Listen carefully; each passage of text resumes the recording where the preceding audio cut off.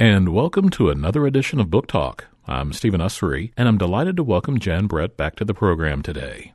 Jan is one of the most respected authors and illustrators of children's books in the world. Among her dozens of books are Berlioz' The Bear, The Umbrella, and The Animal's Santa. Today we'll be discussing her latest, The Tale of the Tiger Slippers, which is published by G.P. Putnam Sons Books for Young Readers. So, Jan, when had you first heard the tale of Abu Qasim's slippers? Well, I'm a great reader. I mean, I'm not a great reader, but a reader that reads a lot. And I was reading Cutting for Stone, excellent novel. Came out about 10 years ago, I think. And embedded in the story when the main character is in jail, of all places, for political reasons. And he's with other people that are incarcerated. And this is in Africa, tells this tale. And then later on, I was reading Eaters of the Dead by Michael Crichton. Big fan of his. He wrote Jurassic Park. Where an Arabic emissary goes up to the north in Northern Europe, yeah. Arabic emissary. I've always thought that's a good way to describe it. And he tells the same story. I thought it was very interesting because there's a lot of symbolism in it, but the main story could be very childlike and kind of fun. So that's where I got it. And of course, it tells about this merchant in Baghdad who's a very unpleasant character, a negative character. And he wears these old crummy slippers in order to make better deals when he's a merchant. So I said, well, what would it be more fun to draw, a grouchy old man or a tiger? I said, tiger. So I set it in India. And at that time, setting it way back in India, 15th, 16th, and 17th centuries, I thought maybe because the borders had changed, India and northern India, Pakistan, Persia, now Iran, all the way to Iraq, were all part of some of the same culture of the Mughal dynasties. So there were many kings and fathers. I think the first one was Timberlane, who was a Mongol. Very proud of their Mongol ancestors. And it was an interesting culture because they embraced many different religions, but they would marry their progeny to people from lands that they would conquer so that they would embrace their cultures. And they had these ateliers, studio workshops, where they would employ artists. They would give these artists a place to live and work. And we're very proud of the libraries that they would have folios of this beautiful artwork. And you go into any museum today, and this artwork is so beautiful and loved that there's always a representative of Persian miniatures. Sometimes they're called Indian court art. Sometimes it's called, because it's all these agglomeration of all those cultures. Small, did a lot of flora and fauna. So probably my favorite piece is in the Met Museum in New York, and it's a fruit bat. It's so beautiful. On many of the pages, you have a two-page spread of one picture with these little panels on either side. Are some of the frames representative of the Mughal style? Yeah, I think they are. So I used it, but I wasn't slavishly devoted to it. I didn't get my PhD, which would be needed to be slavishly devoted. But there were a lot of things like the colors.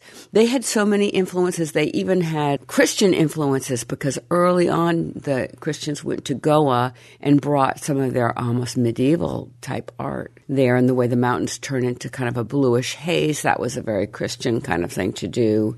And of course, some of it was dictated by the colors they used. They would use lapis lazuli ground up on gesso they would use on these boards.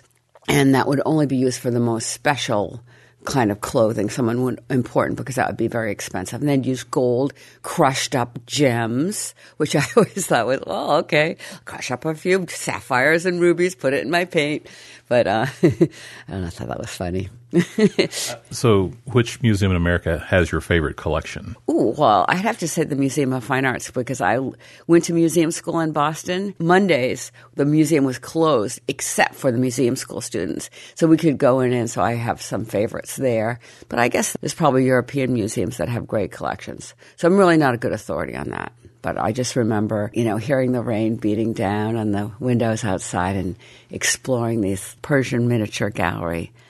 Because they just draw you in. You feel like you're walking inside to another land. And that's what I try to create in my books. So I felt an affinity to them. So they had not only had borders, but they had a strange perspective where you could see everything. So if it was a house, that you would see the people in the house and the banquet being prepared, and then outside would be maybe some warriors with their horses with all the trappings. In the background might be tents, and then a hunting scene, and then it goes on and on. I always felt like there was a whole world in each painting. Back to those side panels, sometimes they're one picture, sometimes they are a picture that has a smaller picture inset within, and then sometimes there are three distinct pictures in the panels. I was just wondering what all the process behind that was. Oh, I just draw what I feel like drawing.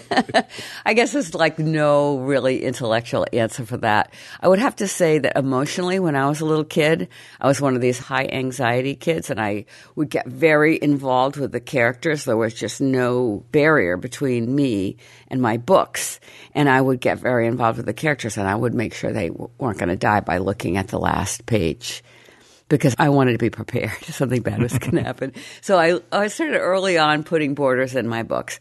Interestingly enough, my first book that I presented to was Houghton Mifflin, and the editor said, we love your artwork, but we're going to have to match your art with a writer, and it may be a while before the right writer comes along. But you can write your own story. I said, I'm not a writer at all. And he said, can you tell stories?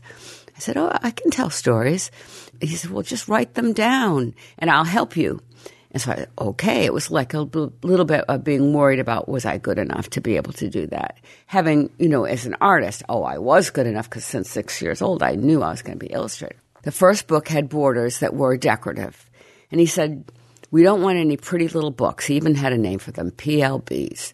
Children's literature should have content. It has to draw the child in and fulfill all their emotional parameters or their references. And so the next book was Annie and the Wild Animals, and I put content in the borders. And he said, okay, go ahead. And then I've not stopped since.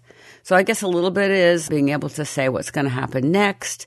Another way is just giving more information to the reader. So let's say there's a page in my tiger book where the baby tiger is born and all the well-wishers, all the animals come. They're all dressed in clothes. They're like can talk.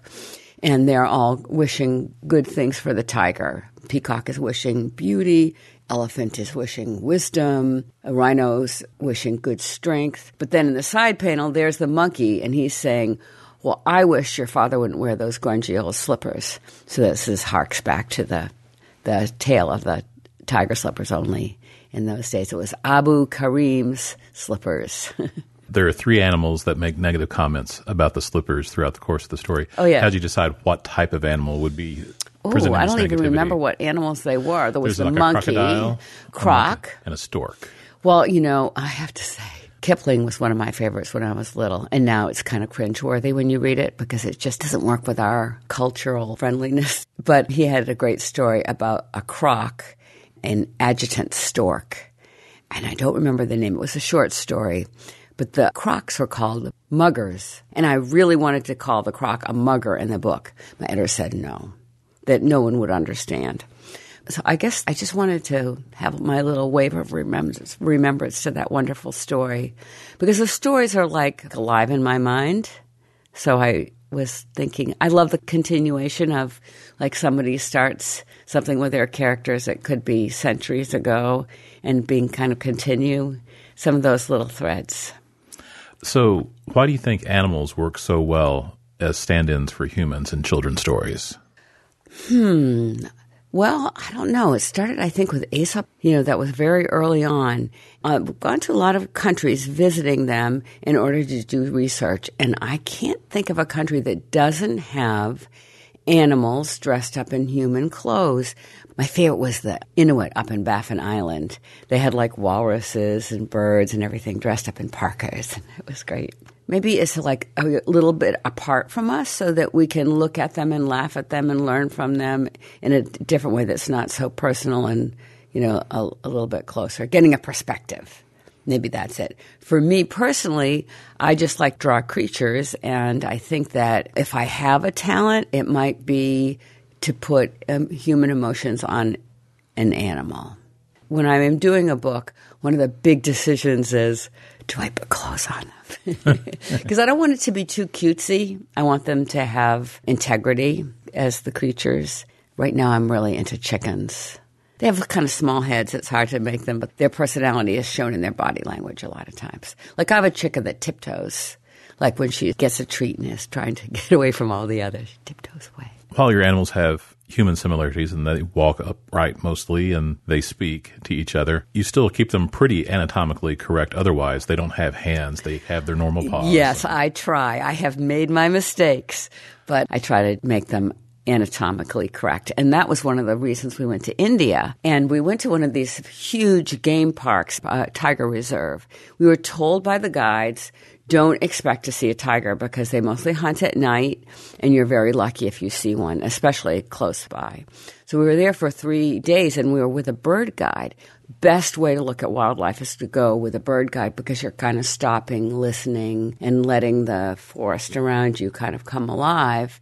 Whereas if you're barreling around looking for this mammal or that mammal, sometimes you scare everything away. So we were looking for birds, and we all of a sudden, the monkeys, langurs, which are these gray monkeys with long tails, start doing the alarm call. It's like a bark. Rah, rah. And then the deer, chital, they're called. They're like spotted deer, beautiful little deer. They were making their alarm calls, which also sounds like a barking dog. And then the birds were making a big fuss. They're all facing in one direction, so obviously look in that direction. And we heard this huge roar. It was like if you were next to a train, have you ever gone under a bridge that a train is going over?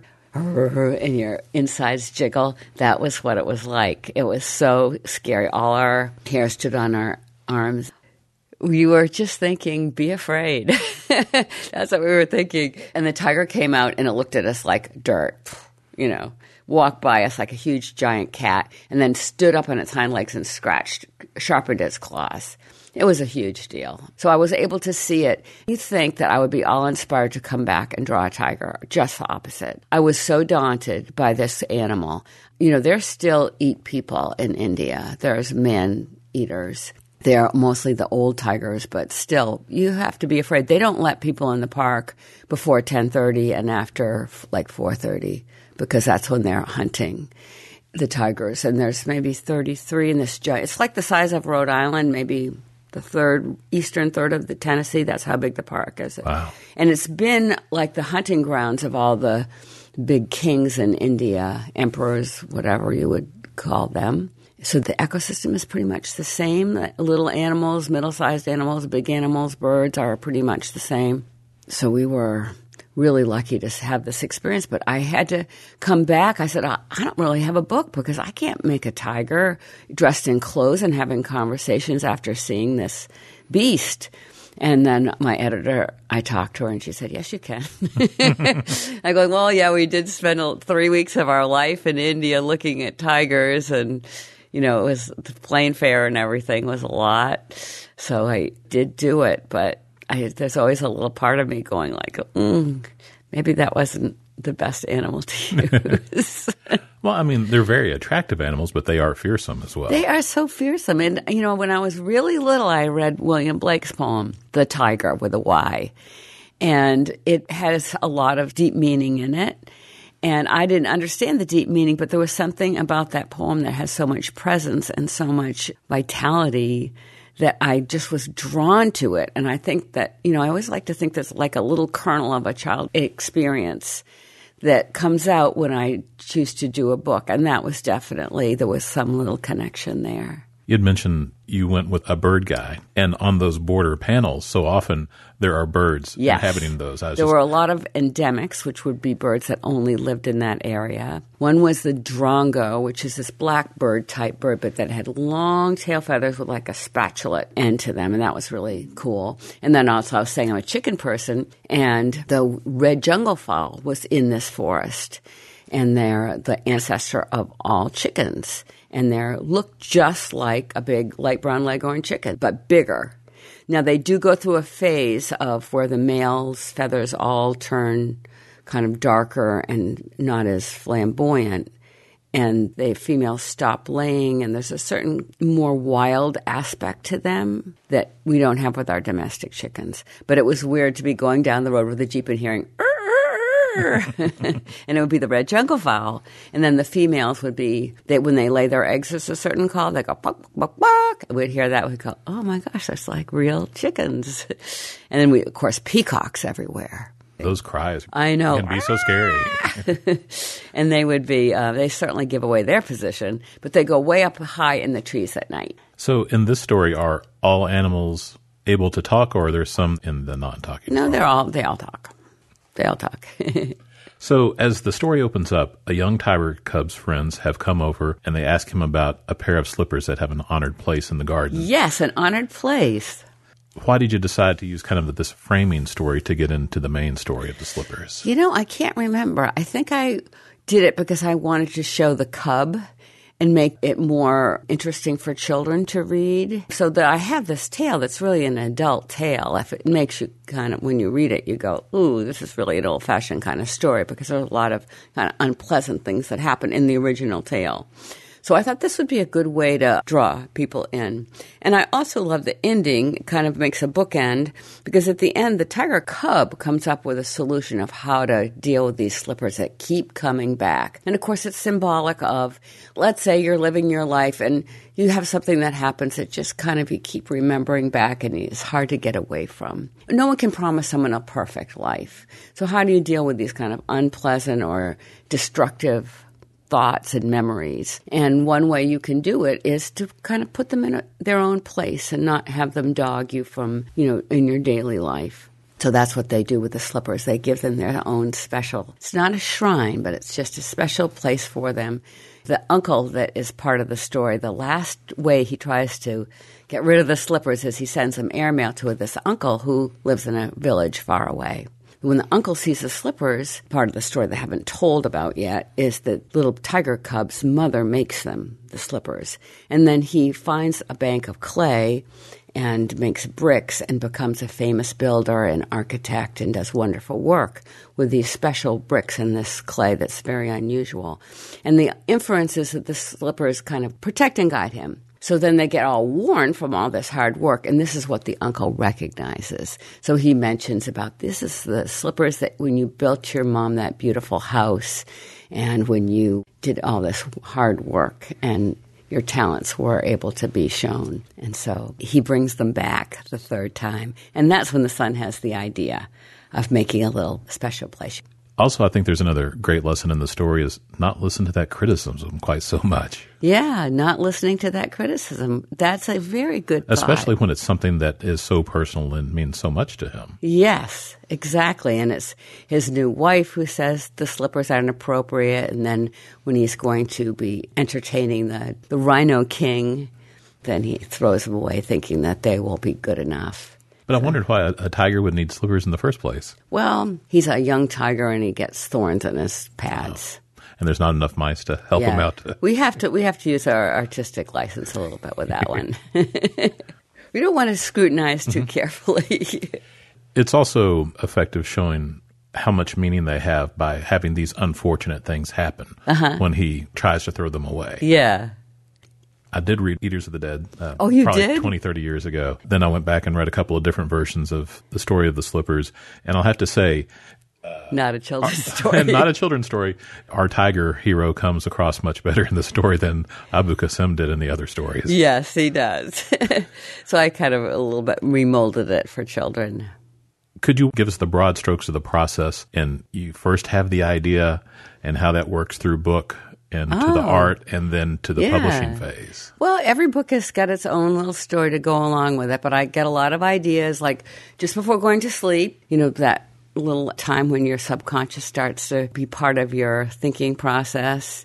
And then running, I go running and I get a lot of ideas running. And I always say it's like shooting stars. You can look up at night and nothing, and all of a sudden you'll be driving the car and then whoosh, there we'll go. And that's the way the ideas are. They just come. And you just have to be ready to catch them and be able to say, and then maybe remold them. Sometimes my editor will help me in some ways, maybe changing the perspective, maybe the character or something about the story. But not lately that hasn't happened. And the next thing I'll do is write it down. Like my idea for Animal Santa, it was like on this really hot summer night when it was so hot, I had like fans everywhere and there's like crickets and just as summery as you could get. And that's when I thought up Animal Santa. So like, why did that happen? No explanation. And I love that idea. I don't like to be methodical and to go in an academic way. I like it to be muse-like and magic. And so the next thing would be writing down. Then I do a little book dummy. I could have brought you, I have my Muskox book, which I'm working on now. And that I've got the little dummy in the book because I'm doing some of the art for it now. So I'll write it, make it in a little dummy. I just take typing paper, sew it with a needle and thread, the signatures in. They're usually 32 pages, picture books. Mine are always 32 so far. And then do the finishes. And I don't like to do too much in the sketching process because, as I will tell the children when I'm having my talk today, I wish there was some way I could really teach them about this, but you need to kind of, when you start to draw, something happens. There's something about that motion, that hand, scratching the surface of the paper that kind of releases something in your brain. The world you create all of a sudden becomes important. The world around you fades away. And then something magic happens. You don't always know. Sometimes a story will then inform you instead of you informing the story. And then a lot of times I'll finish a book and I'll say, oh my gosh, this is what happened to me in first grade. This is the exact scenario. So you have all these things inside that are little small stories. And I'm a person who thinks in stories, and I think it's a very human characteristic to do it. And also I think this repetitive digital movement of drawing somehow allows that to come out. Like a lot of people say, I get my best ideas when I'm driving a car. You're making these little small movements, or knitting, or for me, running, it must be the oxygen that, just getting that in my mind and just having your mind on something in the foreground. It kind of allows other thoughts that are not quite so edited to come to the surface. The subconscious is a wonderful treasure trove, isn't it? It's a wonderful treasure trove. You never know what you're going to find in there. And I've heard so many adult authors say, I had this character that just came and took hold of my life. It's almost like a presence, a real presence. And it was like, I think all of us, when we finish a book, it's like, oh. Editors wonder why you don't want to pass your work in on time. Well, it's because you don't want to let go of it. It's like a part of your life for like a year. That's how long it takes me to do a book. So sad when you have to leave them behind. Has it gotten any easier? You've done almost 40 books now. I don't know. You always want to be fresh. And so sometimes you want to just cut to the chase. That's one thing about going to different countries. I don't know how many people have had this experience of going on a trip, could even be a car trip, and you come home and it's like you've been to the beach and the tide goes in and now the tide goes out again, and you've got a fresh start. And if you go to another country where you're learning another culture, different language, different colors, different food, and then you come back, it's kind of a jolt, and sometimes it feels like a reboot. So I like traveling for that reason. Is that the same reason you do the bus tours? Bus tours, the publisher does them. I live a very isolated life now that our kids are grown up. And I have my husband, Joe. We're like best friends. And he's a musician. I do go to his concerts, but I'm very isolated. So it's a way I can be in touch with kids and, see what they're doing and be impressed. A lot of them will bring their artwork. That's very exciting. I like to tell them about trying to find this inner motivation that they might not know they have, their imagination. Luckily, I had a mother encourage that. No TV, either outside or you could be playing with blocks or coloring or doing something, that we would make up ourselves. Imagination games, that kind of thing. But not everybody has that. And a lot of times teachers come to my book signings and they understand how important reading is. I feel like I'm giving them some little bit of an insight about how the books are made because that's the future, their kids that they're teaching. Your husband, is it double bass player, I yes. remember that. All right, good. 58 years. I'm going to introduce him. Does music play a part in your creative side? Well, I forgot that was another way I get ideas is listening to he's a symphonic musician. So, of course, all those works are tried and true for hundreds of years. Well, most of them are 100 years or 50 years. And so they are very complex and intellectually stimulating, probably on a higher level than my thought process. And a lot of nuances, emotional nuances, and I'm just in awe of it. So I don't directly get ideas from them, but I'll just be there, and your thoughts sometimes get disturbed and go in a different direction when you're listening to music. Let's go back to your art process. When you're making the final illustration, what does that process look like? Oh, it's coloring. It's just like, when you sit down and you're making a dinosaur or a garden with flowers. It's almost like I can look at the page and just start drawing, and it just happens. So ever since I was 6, well, maybe this will help me describe it.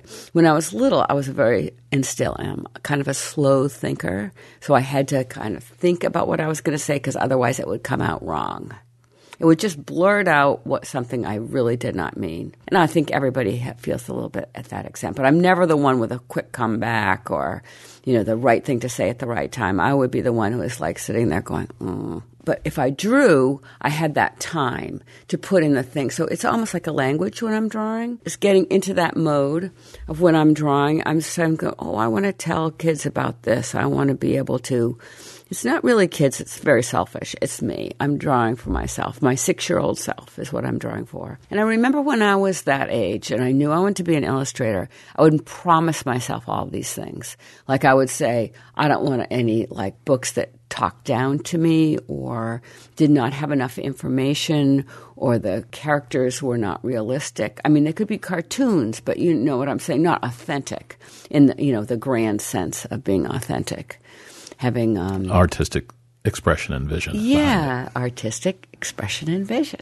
That's why I'm a slow thinker.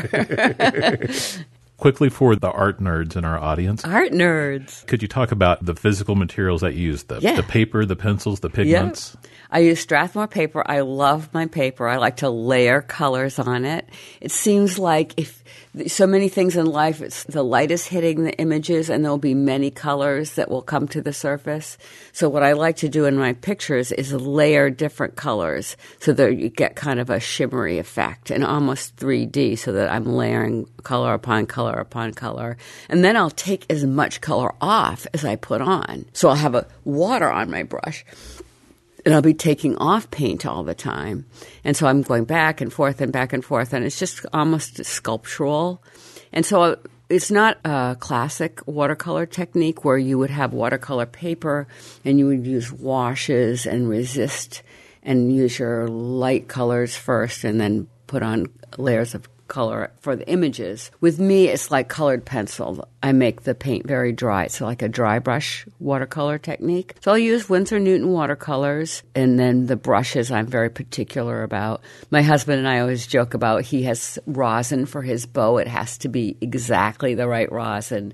And his bow, it has to be his bow. If anything else, it just makes you feel grouchy. So I don't want to feel grouchy when I do it. So I have these little brushes, and then when they start to wear out, it's like, oh no, I've got to find a new favorite brush. Do you get a different sense when you're looking at the original as opposed to the reproductions in the books? Reproduction is pretty darn good. It really is. But, the interesting process is, I'll do my picture and I'll finish my book and I'll go, oh, this is the worst book I've ever done. This is just, my gig is up. This is horrible. And pass it into the publisher and not even want to think about it. And then I've got, the next book. I'm going to make it all up in the next book. And then I'll be doing the next book, and then I'll see some of the older books. I'll go, I'll never be able to draw as good as I did in this book. You can't win. So I think that's striving, and it fights with you fall in love with your subject.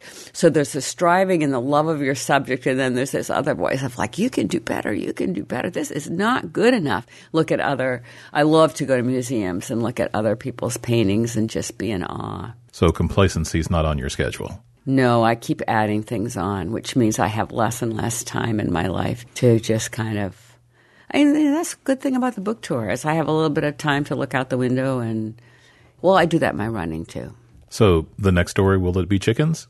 No, it's going to be muskox. Muskox. And a baby muskox is without a doubt the cutest creature ever been on Earth. They're just so cute. More than otters? What? More than otters? Otters are really darn cute, especially sea otters.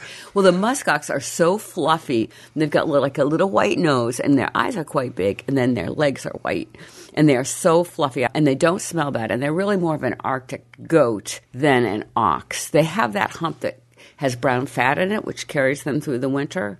So they look like a buffalo, but they're really not the same. They just have that way of carrying storage fat for the wintertime because they can live in like 50 degree below zero for like days upon days upon days.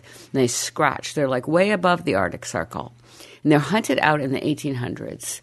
And then there were 37 brought from Greenland, and they've been repopulating Canada and Alaska. And there's a muskox farm in Anchorage, which I've been going to. Well, Jan, I want to thank you so much for coming back on Book Talk. It's always a pleasure, and safe travels on the bus. Oh, you're welcome. Thank you. Jan Brett is the author and illustrator of The Tale of the Tiger Slippers, which is published by G.P. Putnam Sons for young readers. I'm Stephen Ussery, and this is Book Talk.